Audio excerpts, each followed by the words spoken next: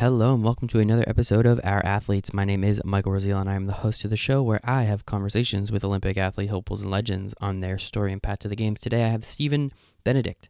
He was formerly on Team USA, currently on the Italian track and field team, and he is training and getting ready for the 2021 Tokyo Olympics. Stephen was an awesome guest to have on just to talk about his whole life. He had a very awful, essentially, upbringing, from the fact that he was in foster homes and, eventually his adopted parents that brought him, everything he has. They were incredible people, and unfortunately suffered untimely deaths. But, what Stephen has been able to do in their honor and what he's been doing on their through their name and their power has been absolutely incredible. He is the founder of Fostering Success, his philanthropy efforts. He does speaking gigs, his business. He's utilizing his platform, and he's absolutely crushing it.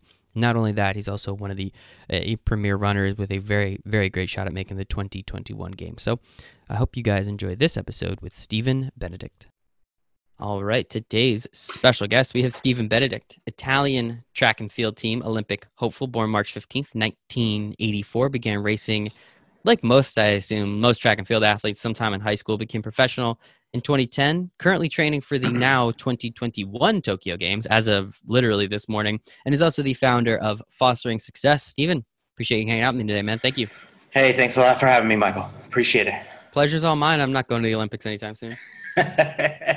Doesn't seem like I am right now either. So. Well, you at least got another year and change, so we'll see what happens there. But we'll get to that part. We will definitely get to that part. But yeah, man, that story started at the beginning, and I know you got a pretty intense one, so definitely want to make sure we touch upon all this stuff. So this is your platform, man. Go, and if I find a reason to ask you a question, I'll just stop you and ask you a question. Sounds good?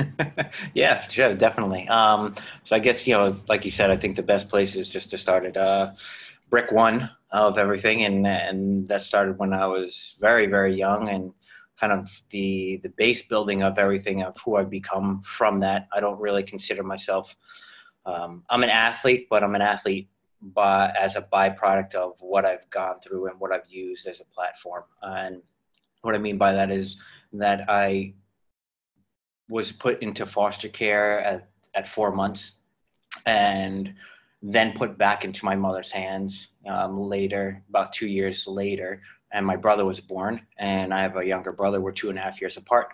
Then we were put back into foster care. When I was 4, he was 2, for about 6-7 years.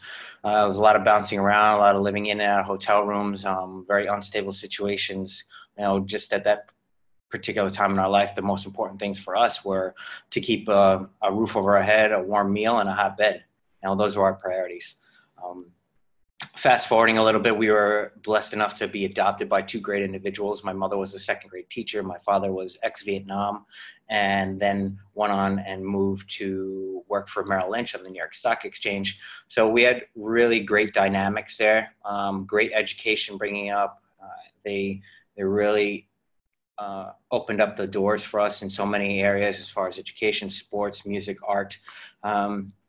So we got into sports a lot, and my first sport, laying out, the platform and discipline area wise, what I believe is judo. I did judo for 10 years, Wow. which was great for me. I loved it. I love the sport. I still love it. That would probably be something I would go back to. I tried to do it simultaneously with track and field, and it did not work at all. It's just too much wear and tear.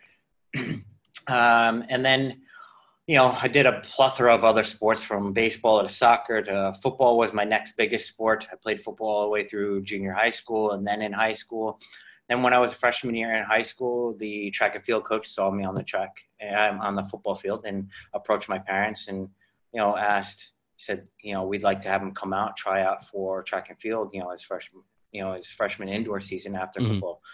And I really, really had no desire to. It really wasn't on my radar. I mean, what 14-year-old? I mean, I always make the joke with track and field athletes, like, your sport is everyone else's punishment, right? Like, it's every other sport, you do something wrong, you have to run. Your sport is, well, start running, right? It makes no sense to me. Pretty much, and it's just nonstop. So I had thought of doing wrestling. I was going to wrestle because judo and wrestling are very similar, and I was just more technical in judo. So that was my thought process, but my mother was like, well, you've done this for so long, try something different. If you don't like it, you don't like it, and whatever the case is, you can go on to something else. So I did that to appease her, and wound up going out my indoor season as a freshman and wound up winning county championships in the 300 meters. So it kind of stuck with me then. And I just kind of liked the camaraderie of the team. But what I most liked about it is that I controlled the outcome. It's whatever you put into the sport, you get back from it. Yes, it is a lot of discipline. Yes, it is a lot of, loneliness in times of having to just kind of like motivate yourself. You have to have good coaches around you to just kind of push you forward and get you through those gruesome workouts. But it really grew on me, and I wound up having to do a bunch of things in high school. I was just so grateful for the team that I ran for.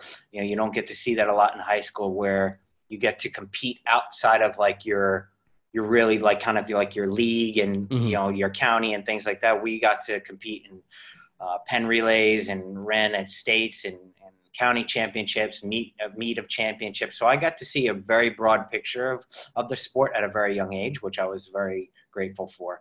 That's awesome, man. And it sounds like, again, going back to kind of your roots a little bit, that judo aspect of discipline, that judo aspect of, it's a very individual sport, and you're able to kind of draw upon that. It sounds like that was super helpful in getting, going through and that mental grind, not just the physical, but the mental grind of the track season and being a track athlete as well. Without a doubt. And that's why I say, I always refer back to that as my first sport, but also the foundation that just laid out everything for me in order to handle these types of things mentally and also physically. So, and then, gosh, I think. Well, hey, let's wait a second. So just the aspect that you also brought up, that you said, like most people, you get to, you're playing rec baseball, you're playing rec basketball, you're playing against like the county teams or maybe a little bit. I think it's really cool you brought up the aspect that you got to go out and kind of like push those boundaries a little bit further, and I guess see not quite the world, but get to see a little bit more of what's around you. I mean, I remember in high school, like I played sports. We rarely ever, it's not like I went to New York City. Like I remember one time, like the Newark East Side team came and played us, and we were like blown away. Like, wow, like what's Newark doing all the way out here? Newark's like 45 minutes from where I live. I don't know why at the time it was crazy, but it really was. And it sounds like you kind of were able to at least notice that at the time, where, you're coming. Where did you go to high school? Fort Lee? I went to Fort Lee High School. Yeah. Okay. So you're going to the Penn relays, where those are located, I'm assuming Pennsylvania. Yeah. Okay. Yeah. So, I mean, that's it, to have that kind of competition, that it feels a little bit bigger, right? Like going further away to compete, it just feels a little bit bigger. So how did you kind of like really take advantage of that aspect? Well, God, I mean, even when I was competing at, I think the biggest thing for me was to see the caliber of athletes. And I'm a very big advocate of, when I speak to younger athletes nowadays, is that they're so kind of like put in this box where they're in high school, they have their high school season, and that's it. And then they're off for the summer and they don't do anything. And I'm a very big advocate of telling them, take advantage of the summer, get into open meets, see the different caliber of athletes, because in those open meets, you're going to get some pros that are in there, and you're going to get to see like, oh, all right, this is way out of my wheelhouse, but it's something to aspire for. And it's something to get yourself, even if you get your doors blown off, it doesn't matter, because then you're going to come back to where you were in high school, and you're going to have a different perspective. Like, these kids are nothing. And I think it's a very big aspect that we lose is the perspective of things, the perspective of life, and, and the contrast of life that we're doing, whether it be sports or whether it be in business or anything like that. Yeah, 100%. Yeah, that bubble, I grew up in one of those bubbles here in the suburbs of New York City and Philadelphia. But no, you make a great point, and that's great advice for any of the kids listening out there. That's awesome, man. Thank you for that. Yeah. And like Penn Relays is a world meet. Mm-hmm. So you have, kids from all over the world and professional international teams. So, that was a great experience, but, I really used that as, oh, you know what? In that particular time in high school, you have like, you're the athlete, and then people know you're the athlete, and they're all like, oh, wow, well, this and that. And so you kind of soak it up. You're young, you're dumb, you don't really kind of like, I wish I put in more work than I did in high school. and I was running on a lot more. Running on a lot more of talent, natural talent, than I was running on a lot more of hard work. Mm-hmm. You know, which I feel now. I know in hindsight, it's totally the opposite. It's totally 100%. the opposite, especially in this sport. And it goes across the board in any sport, but especially in track and field, it's all about the due diligence, and it's about the consistency, and it's about, you know, just being able to go in on every practice and put forth the best practice and lay it down as the best as you can, and just worry about that practice. Don't worry about the next one, you know, because they'll start stacking up. Mm-hmm. And then you'll have a parameter of where you were to where you are in that current position. But I feel like we get ahead of ourselves a lot. So I tried not to do that. But, you know, when I was going through high school, I got, you know, my senior year in high school, I got the, I guess you can call senioritis, you know, so I was messing around a lot. I didn't put in the work I needed to. I was favored in the 400 meters to win my league and then go on to county championships and, you know, to do some big things. And gosh, I was playing basketball in gym and messing around on the day of league championships. I was playing basketball, came down and twisted my ankle, and my season was over. Yikes. I lost a bunch of scholarships because of it. Yeah. Because, you know, that was the make it or break it right there. You know, Mm-hmm. They wanted to see the times, you know, they saw previous times, but, you know, it was just kind of, you know, at that particular time, and, you know, senior year is like your Olympics. Yeah, it's one way to put it. Yeah, I mean, I did some pretty dumb things at 18 too. So, you know, you're not the only one in that boat. But yeah, it's definitely, I mean, at least you can look back on it now and realize, and then again, be able to share that with people and be like, you know, let's just look at this. If you have your league championships today, probably a good idea to sit that gym class out. If they're going to take a letter grade off, I think you're going to be fine if you're rolling with some scholarship opportunities on top of it. Yeah, without a doubt. You know, and I think we're just young, and we want to hang out, and we want to do the things that we want to do to have fun. But I think in that same manner of speaking, that's where the athletes that really excel and the athletes that kind of like become weekend warriors there's a big difference in there. They know the priorities, and they have the people around them to keep those priorities intact. So it's tough. It's tough when you're going through high school and doing that stuff. But after that, I went on to college, and I had to go to junior college for 2 years, you know, just to kind of get actually, I only went for a year because my first year out of high school, I wasn't even going to run anymore. I was done. I was so mad. I was just done. Mm-hmm. Yeah. I was in that state of mind where I was like, nah, whatever, these colleges, whatever, this and that, I lost all because of this, whatever, I'm done, whatever. And so my first year of junior college, the track coach, who was an ex-Navy SEAL, you know, really great guy, you know, one of my best coaches, I have to say, he found me in the school and asked me to come to the meeting. He knew who I was. He had seen me run in high school at some of the bigger meets, and, you know, we just clicked, and, you know, he put me through it. He was a tough coach, but, you know, saw a lot in me. And, you know, that year I went to nationals for junior college and wound up doing really well, and wound up getting a scholarship to Rhode Island University, you know, URI back on the East Coast, which is D1 school, and great facility, great stuff going on there. I love the school, love the atmosphere of it, and, you know, coaches were great, athletes were great. We were Atlantic 10 championships repeatedly. So it was a good experience, you know. And then, gosh, what else is in there? College years, they were another. We don't have to go too deep into this, Stephen. We're good. We're good, man. We all went to college. Like we did some things we're never going to talk about again. It's fine. Yeah, it's fine. I'm sure you had fun, as you said. You know, let's stick to the sports aspect of it. I mean, URI. I had some friends that went there. You know, obviously, again, being here on the East Coast. I mean, I had a couple friends that went to Providence as well, and, you know, I know there's like 18 colleges in the span of Rhode Island, which I don't understand how that happens, but it does. And they're all great schools, if I'm not mistaken. So something happened up there that worked out. But yeah, no, I mean, you know, Division I, like, what was that like? I guess, you know, you kind of being pissed off at the world because of something you did, ironically enough, and then not wanting to run. Thankfully, this coach finds you. You crush it in that year at JUCO, and then those colleges kind of start coming back. Was that a little extra layer of validation? Were you kind of a little less of a moody teenager at that point? Like, on a personal level, how did you kind of deal with that? You know, it sounds like 14 to 18 month span. It was definitely different.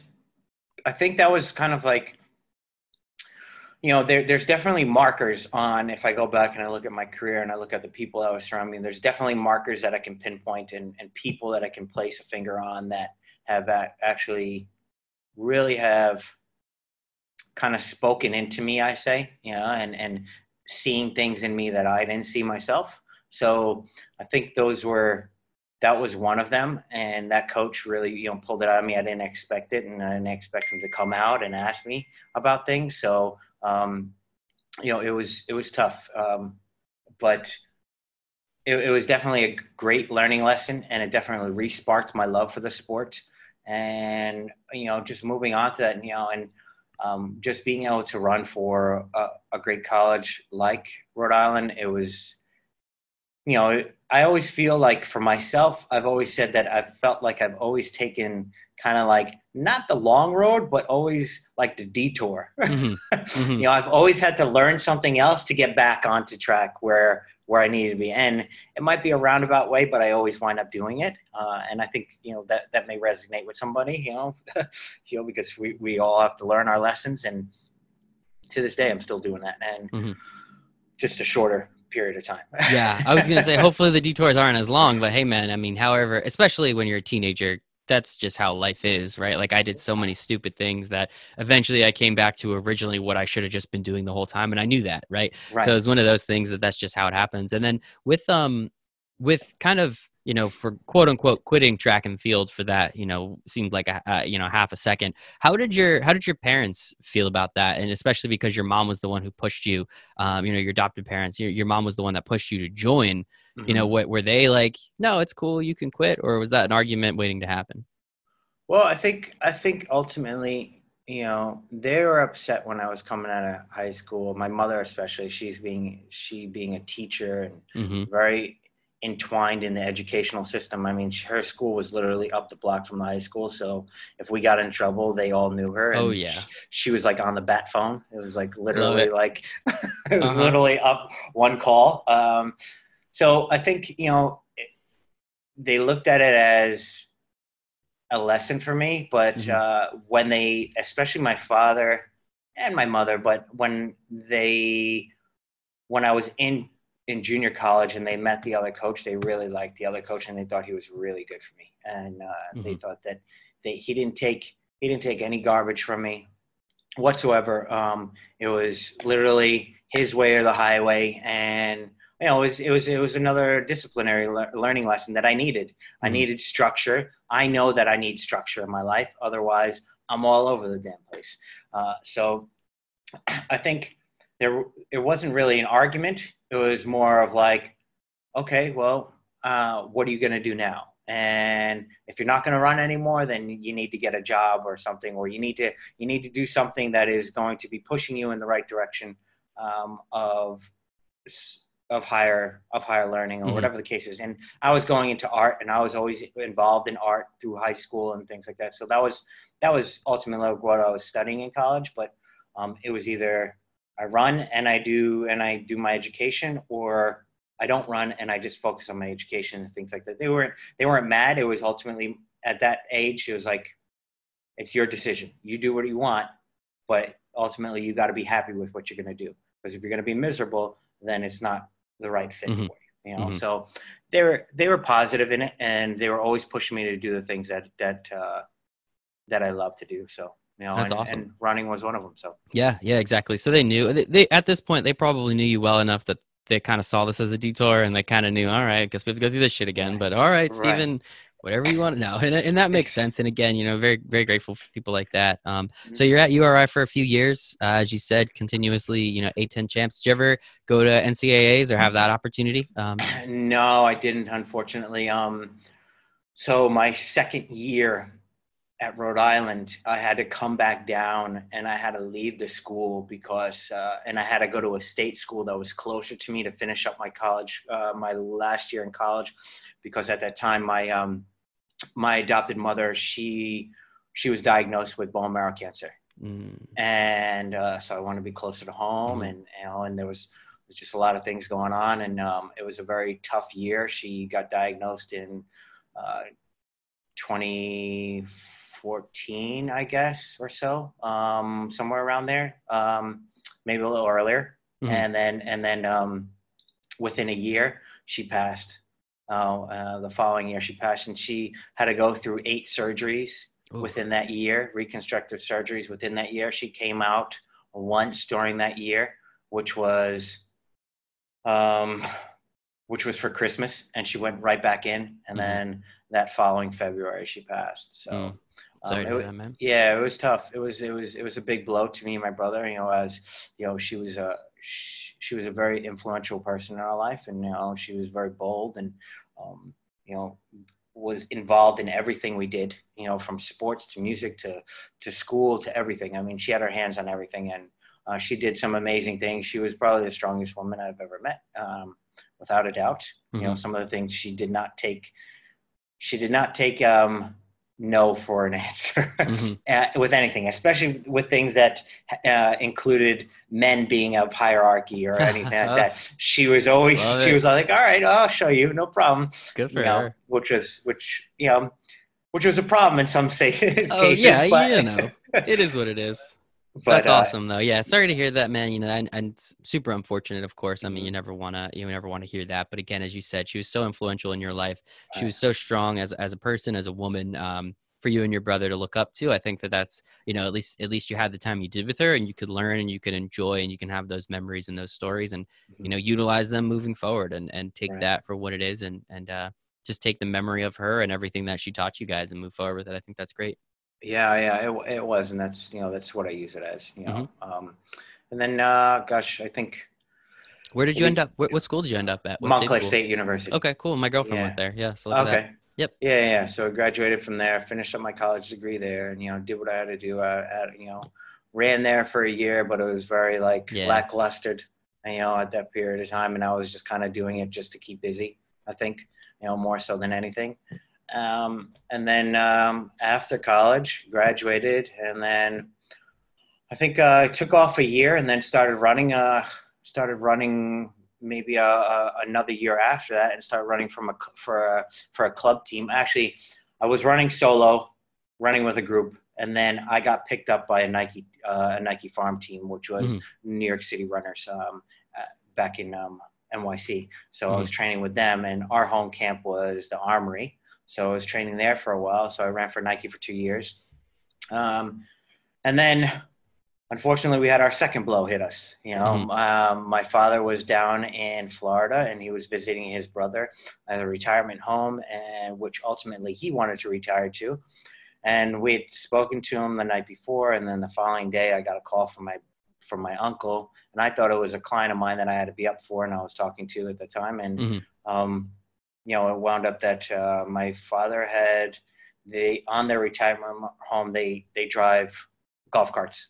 So they were coming home one night, and they took a turn, and he got thrown from the golf cart and wound up hitting his head in all the right areas, unfortunately, and it caused a lot of swelling and put him into an irreversible coma. And within a week, I had to take him off life support. Oh my goodness! So that was tough. So this is like a 2-year period for you. Yeah, 3 year. Yeah, 3 year period. Shoot. Yeah, 3 year period. Which within that gap of things, and just really tough to watch two extremes of things. Watching my mother kind of deteriorate within a year from cancer, and how that process goes, and then seeing and hearing from my father within a day, and then never being able to speak to him again. So it's kind of like those two extremes you get. That really quick takeaway, and then that really long kind of dragged out thing. So, I really try not to focus on that period of time. I focus on the period from the time we were adopted to the time that we had with them, which was about 10, 11, 12 years, somewhere around there. And it was just very grateful for that time, and what they did for us, and the chance they gave us, the second chance at life they gave us, and the exposure they gave us to be able to do the things that I'm doing now. So that's become the catalyst for the things I'm doing.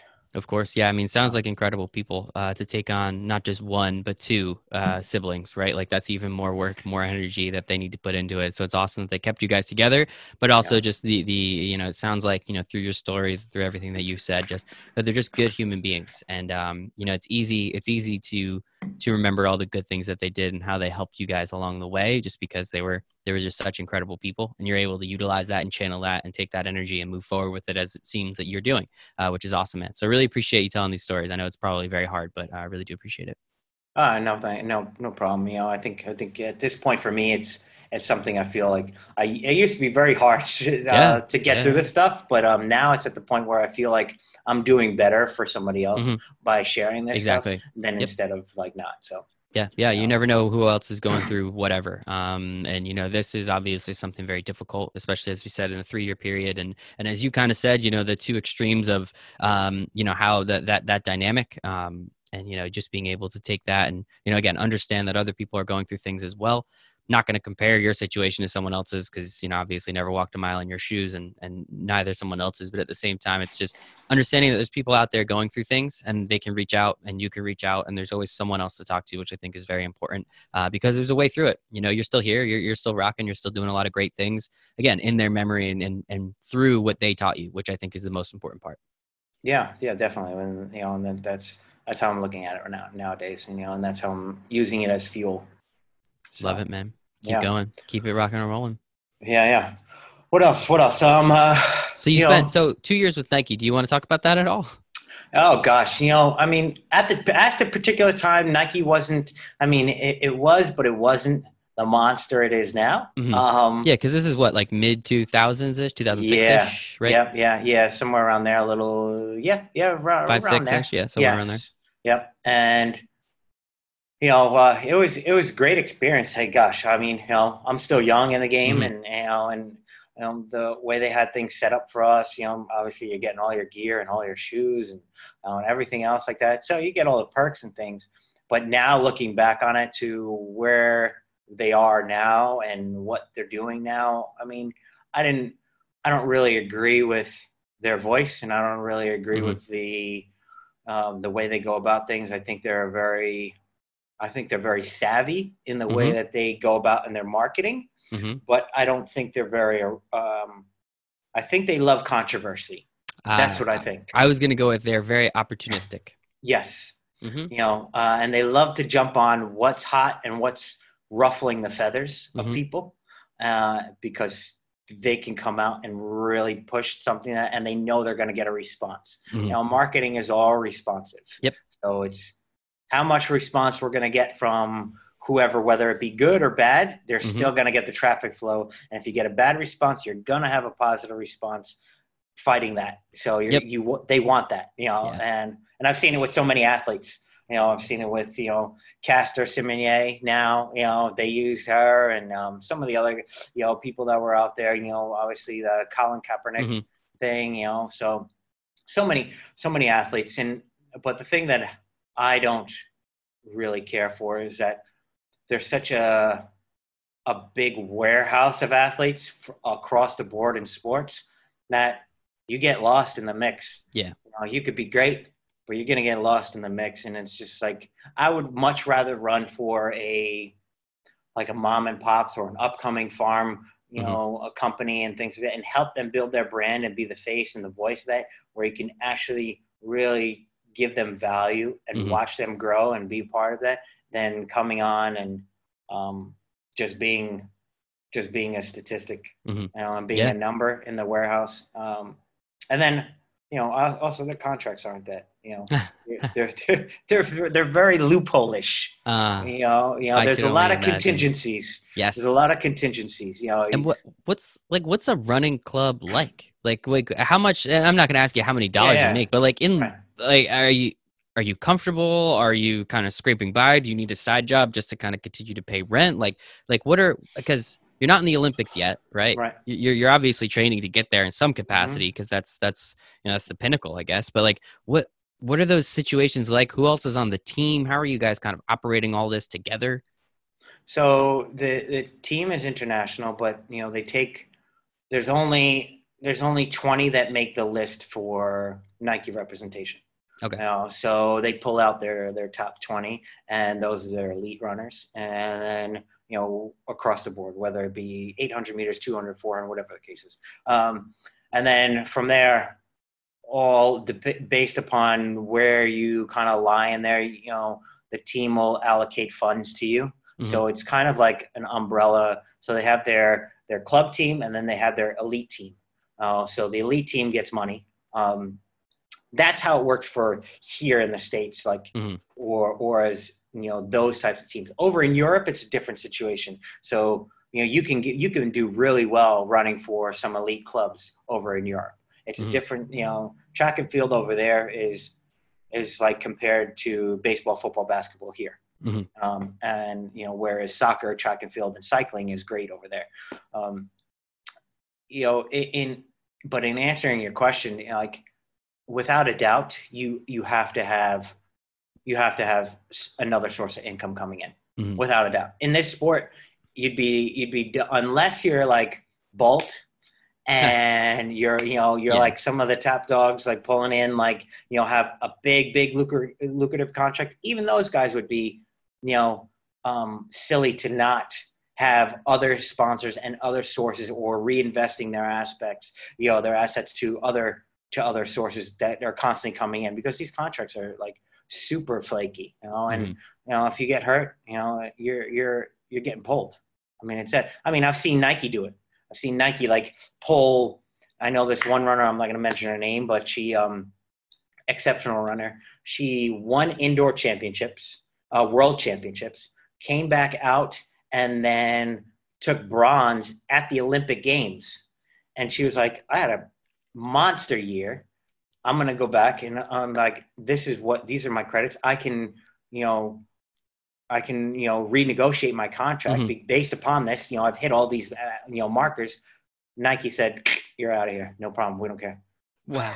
I mean, like that type of stuff is just, baffles me. Like, these athletes are killing themselves. I mean, mm-hmm. there's Olympic athletes that are like struggling to get by. It's really disgusting, especially, in this country. It's like, just the marketing for it is just like, they're not putting in the marketing dollars for it. And the only time they want to do it is when the Olympic Games come around. Mm-hmm. That's the only time you hear about this stuff. But these athletes are training for 4 years, and they're competing consistently, world championships and like all these meets. So it's tough. It's a broken system. It's definitely a broken system. And, shout out to people like Alex who put us in contact for what he's doing. He's awesome. Right. I love his mission and how he's helping. So, hopefully more people like him pop up around the world and can help athletes like yourself and some of these other Olympians. Because I agree. That's why I do what I do too. Because, it's a broken system. And if there's a way that we could fix it just a little bit on a daily basis, man, let's get it going. Let's see what happens. So that's enough. We don't need to keep bashing Nike. We could do that all day, I guess. That's an easy one. Pretty easy target. So you become a professional athlete. You're working with Nike. When so this is 2006ish. So the 2008 games in Beijing. What was that on the radar? Was that something you were shooting for? Was that like a realistic opportunity at that point in time? I mean, it's something I would have loved to do, but of course, I just couldn't. There was just too many. At that particular time, I was still questioning myself as an athlete, because of everything that was going on family-wise. There was a lot thrown at us. We had a mortgage thrown at me and my brother. We had to set up funeral arrangements and things like that. So there was a lot more stress than being able to train consistently for something of that caliber. I was still training, but it was very lackluster. Yeah. I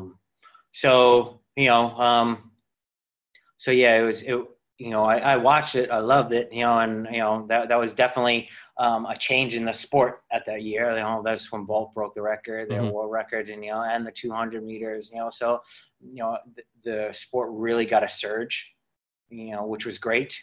But I was still figuring out, and then right after that, we were, there was a lot of turmoil and things going on with, my brother and myself relationship with him is just, there was a lot. He was getting married, and he just got engaged. So their next step was obviously to get married, and we still had the house. So then we were like, all right, well, what are you going to do with the house? And so I made the executive decision at that time, and we wound up selling the house to, and he went his way. And then I think 2 days, 3 days after we sold the house, I had gotten a plane ticket to California and only took my TV and my clothes to come out here and train with some of the best coaches out here. Mm-hmm. And that was kind of like my new start of things. Mm-hmm.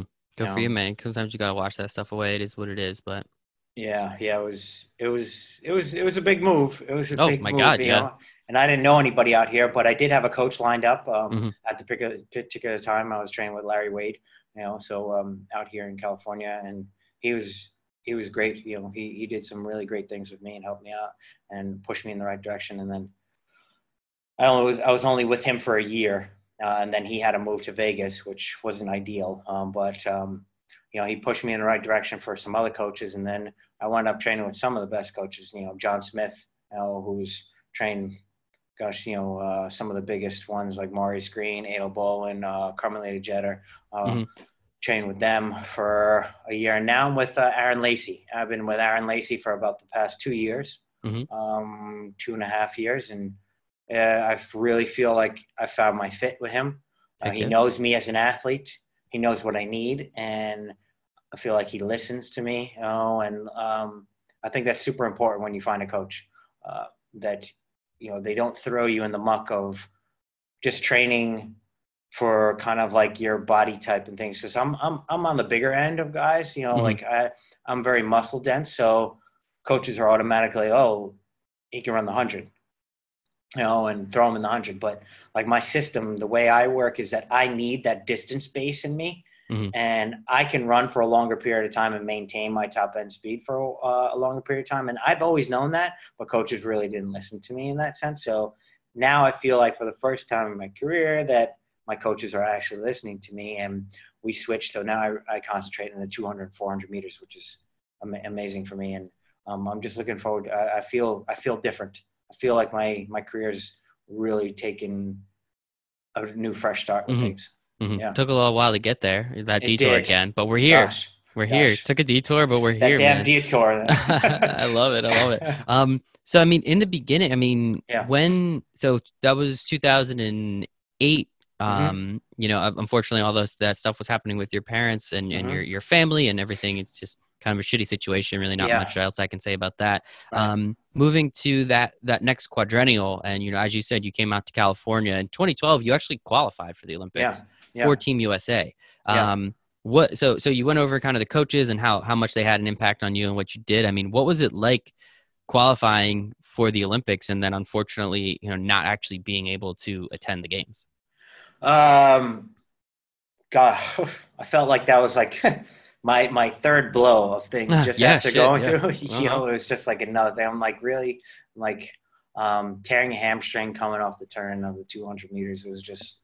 I knew it was just, it wasn't like a little thing. Like I literally had to jump off the track, and I was knocked out. But yeah, it was definitely gut wrenching, and I didn't know what the future held at that point. I thought that was it, to be honest with you. But some of the stuff that, I was able to get my hands on and to be able to be around, like laser treatment and things like that, it just really healed me up, twice as fast. And luckily it wasn't like a tear from the bone or anything like that needed any surgery or anything. It was a belly tear. So it was just a matter of not being able to do anything. I was on crutches for a little bit and had to immobilize it. But it was definitely not a fun situation. It was definitely not something I wanted to be a part of. But I guess it's just another piece that adds to the story. Yep. And I'm a big believer in timing. Yeah, I'm a big believer in timing. And I at that particular time I was running at the best in my career. I definitely felt that. I just felt different on the track, but now I can say that again. Now I feel different. Even in my workouts, I feel different. I feel stronger. I feel stronger than I did then. So I'm excited for what's to come. And I can't sit and I can't sit in the past and can't sit in that old story of things because it's not going to do me any good. So of course not. So I'm just really focused on this moment and what I need to do with my coaches now. And we're getting a game plan ready right now. Hmm. Obviously with what's going on. So Yeah. Yeah. 2021 now, not 2020. And then what about 2016? The quadrennial leading up to 2016. What were you rocking with them? I was just actually training. I just trained through. Hmm. I want to, I didn't really run consistently enough. Meaning like I didn't run enough races. I felt Hmm. comfortable with in being able to do anything. And, I was still feeling a little bit of I guess that whole hamstring thing took me Hmm. about 2.5 years. Yeah. So to really get my confidence back. So kind of like there was only Yeah. really a year and a half before 2016. And plus in 2016, there was the whole Ezekiel virus thing. Hmm. Hmm. And that whole thing that like, and the Olympics then those were very lackluster. There was a lot of things that weren't finished. Hmm. Athletes were very scared to go because there was a lot of crime and things like that. I mean, the basketball team stayed out on a boat out in the middle of the ocean because they didn't want to be they Hmm. didn't want to be on the island. But I'm sure they had a couple other things on that boat oh as yeah, well. well Come on now. yeah, Come on I'm now. sure. I'm sure. I mean, they're a bunch of NBA stars. They didn't need anything much, but yeah, like Hmm. that really wasn't on the radar for me. So again, just kind of the timing of it all. Yeah, obviously, tearing your hamstring is. I've personally never done it. Knock on wood. I don't really exert myself that much either, so I don't see it happening anytime soon. But it's definitely just one of those things where it does take a while, especially for an elite athlete, an elite runner like yourself, to just get back to 100%, and then you have to then. I mean, that's just health wise, and then you have to get back to the level you were at. And it took you how Hmm. many years to get there already, right? It's just not. Yeah. It's not something where if it takes you 2.5 years to feel back to normal, it's not going to then take you a year and a half to get back to the status and the accomplishment and how good you were at the time to get back to. So it makes sense. And again, just the timing of it all. And as you said, now, these last few years, you've been able to crush it. Of course, timing now, you have a different disease and coronavirus to deal with. So, that kind of just pushes it back another year. But Right. at what point did you decide to switch from Team USA to the Italian national team? I want to say right after 2016. Okay. And Yeah. what was the basis and the reason behind all that? Well, I was kind of always looking into it, and I was always like, the U.S. team is so hard to make. It really is. We're such a melting pot here, and we have athletes coming in all the time because of the coaching and everything, and the facilities and everything else that are going here. So you have athletes coming in from overseas who wind up getting their visa and then their citizenship, which bulks up the pot even more.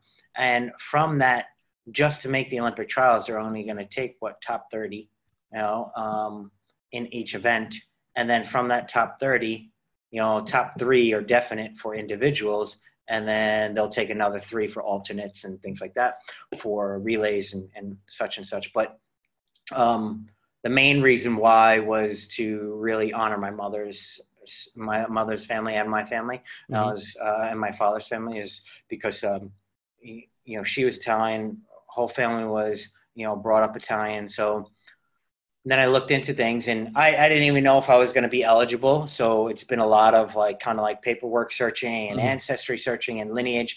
And it winds up that I am. And, whereas I would be probably maybe top 20, 30 here in the US, like top 3, Hmm. 4 over in Europe, and so the numbers are better, Yeah, and, I feel like I'm different, and I feel like I'm supposed to do this. I feel that's like awesome. that's where I'm supposed to run. And, I love being over there, but more so I love feeling like I can do something that will be in honor of my Hmm. parents, That's awesome. and so it's something tangible for me, but, it takes a long time to get this stuff done. Yeah. Like Oh yeah. I It's didn't, not just like, hey guys, I'm running for Team Italy now. Like yeah. that's not quite how it works. Right. Yeah, it takes a lot longer than I expected it to, but got it done. And just right now, I was just looking forward to it. But I was actually supposed to be over in Italy, and the end of February, right before everything Hmm. blew up. Yeah. And we canceled the trip. I was supposed to be over with some of my coaches over there, and then it just got worse. But my heart goes out to them and the athletes that are going through everything right now too. But but I'm looking forward to representing them. Mm-hmm. That's awesome, man. Yeah, and I, as I told you before we hopped on, before we started recording, my grandparents are off the boat Italian. So that's been baked into my blood. That's kind of why I love this long form storytelling. I mean, I every Sunday go over to Grandpa's. He tells me the same story. There's different details, different people. All of a sudden now there's this whole nother character that I never saw before. Grandpa, I don't really know if you're telling the story right. No. Okay, sounds good. And it's just that's kind of just always been my life. That's my dad is first generation American, right? So like they are just the old school, like cook lunch at, breakfast at 10, lunch at 12, snack at 1 kind of people. And I love every second of it. And they're incredible. And it's just, I've always been attracted to stories and storytelling and how people do it. And that's really what led me to this is it's just been, I've done it my whole life. So that makes it super easy for me to just ask questions and see how people do things. So I like that. And especially as you said, the aspect that you get to honor your parents and how, as we've heard over the last 45 minutes, whatever it's been, how impactful they've been to your life. I think that's a great reason, a great cause to do it. I appreciate it. Thanks. No, thank you. I don't have a shot at getting to the Olympics anytime soon, so I appreciate what you're doing. And obviously everything that's happening over in Italy is just terrible at this point. Really nothing good we can say about it. I mean, as you said, I think before, it's almost like the epicenter of what's going on now. And I don't know how much people are still taking it as serious as they should be. You see pictures all the time, and the media does like to rile people up from time to time. But like hopefully people start to just stay inside, relax, just hang out like we are doing here, at least what my girlfriend and I are doing. And hopefully this can kind of blow over in a few weeks, but it seems like it's not a great situation to be in. Yeah, it seems like it's getting a little worse there. It's not just impacting the elderly; it's impacting the young now as well. So that's a serious thing. Because it's just like, gosh, if you don't have your health, you don't have anything. And because this is not a time to party, and it's really not. I was just watching a bunch of things about Italy and stuff like that, and they're like out on the streets, like forcing people to get inside. Like someone's got to do it, man. Someone's got to do it. I'm sure you saw that thing going around, the meme that was going around the internet where, Russia let go of like 500 lions or something as a joke, obviously. But it's like, that's how you're going to stay inside if all these lions are running around. And someone's got to do something. So hopefully they figure it out. Have you been in contact with a lot of the athletes over there and with your time kind of running for the team, growing a lot of relationships, I'm assuming? Yeah, especially my coach. My coach is in Rome, so I've been in contact with him nonstop, and he's been updating me on things. But obviously everything's been canceled, and it's just about really getting things back to somewhat normal. Where you can get outside and start utilizing some things. This is obviously impacted training across the board, and the IOC, the Olympic Committee, had no choice. I mean, for them to postpone it, to make this decision this long, was obviously a political thing, but there was no choice for them to have that. I mean, there was countries pulling out already. So yeah, exactly. Once you saw countries pulling out, you knew kind of, all right, well, hopefully they don't cancel it. And thankfully they did not. I can only imagine the logistics going into postponing something like this.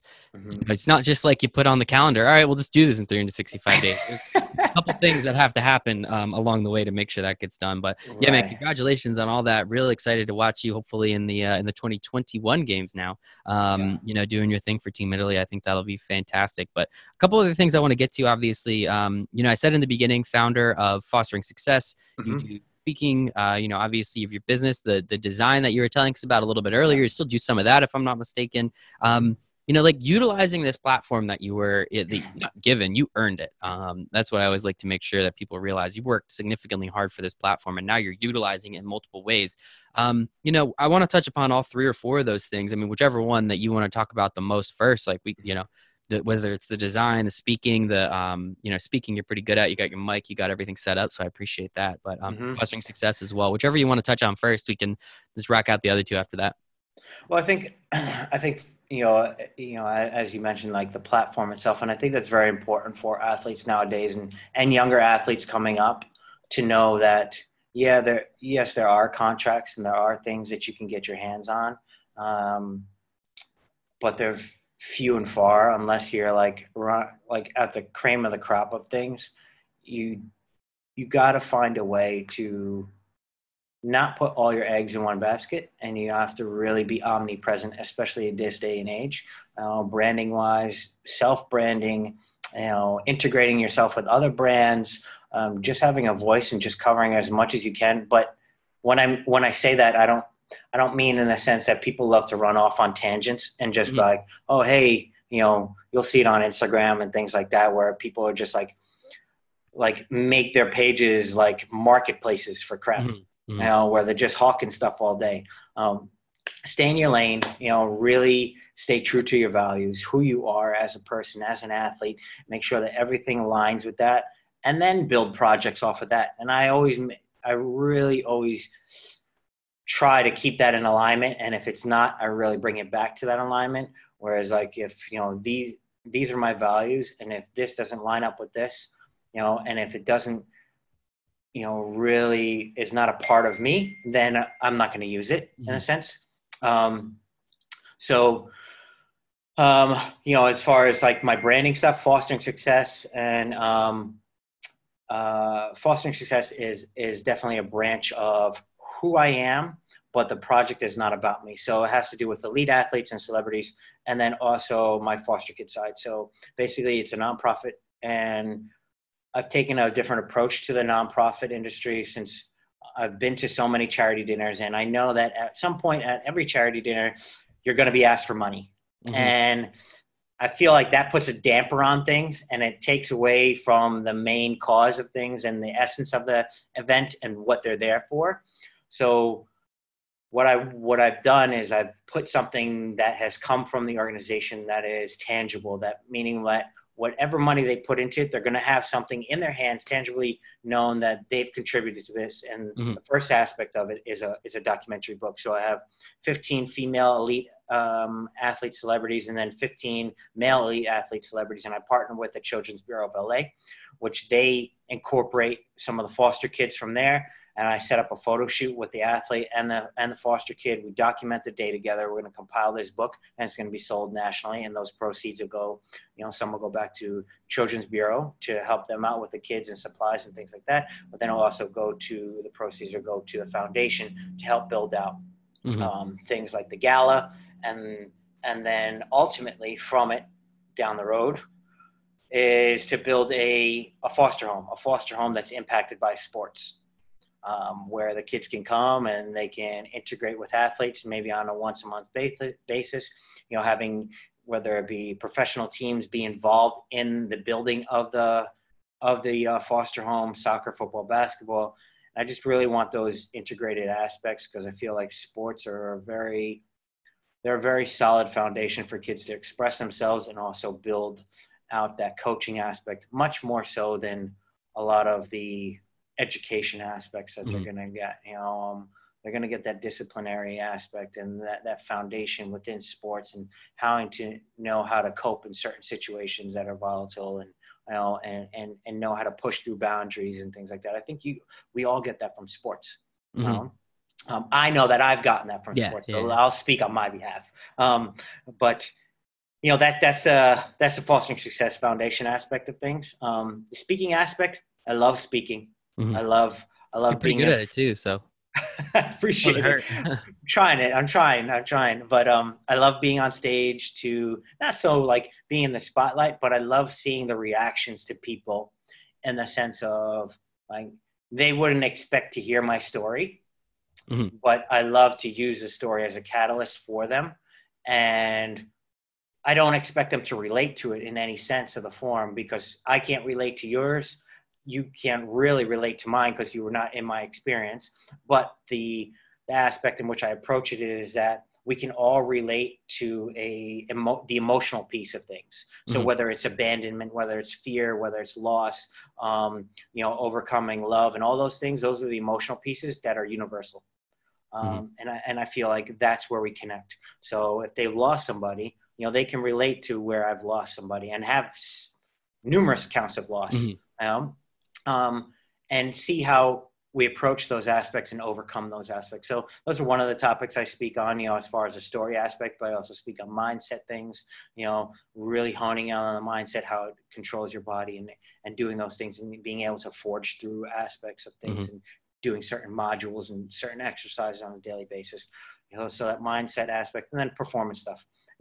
I speak on performance and optimizing the body to its best performance and staying in your lane and being able to really bring your body to the performance aspect of things. And then finally, and lastly, I speak to corporate wellness and C-level CEOs on how what I do on the track translates to business as an athlete.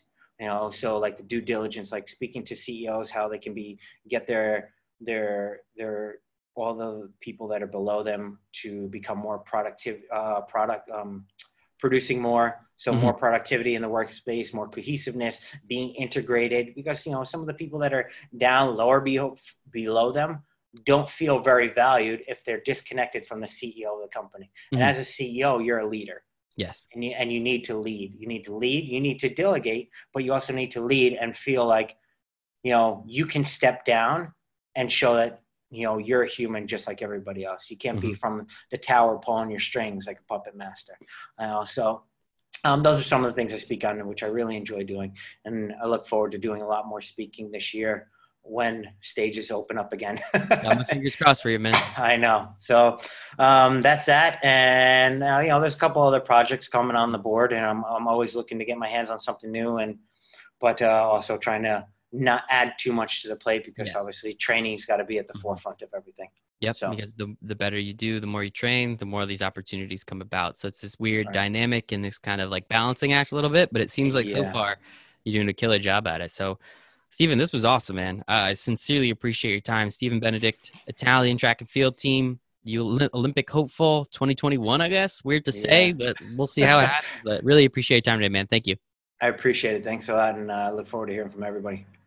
Thank you so much for listening to this episode with Stephen. As I said, he was absolutely so much fun to talk to. Such an incredible dude. So please make sure to check out all of the links in the show notes, so that way you can follow him on all his socials. He does a pretty darn good job there.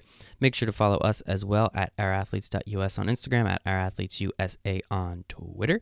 And also please make sure to give us a 5-star review on iTunes or Apple Podcasts. That would be super, super helpful. So thank you all so much. I really appreciate it, and I hope you make it a wonderful day.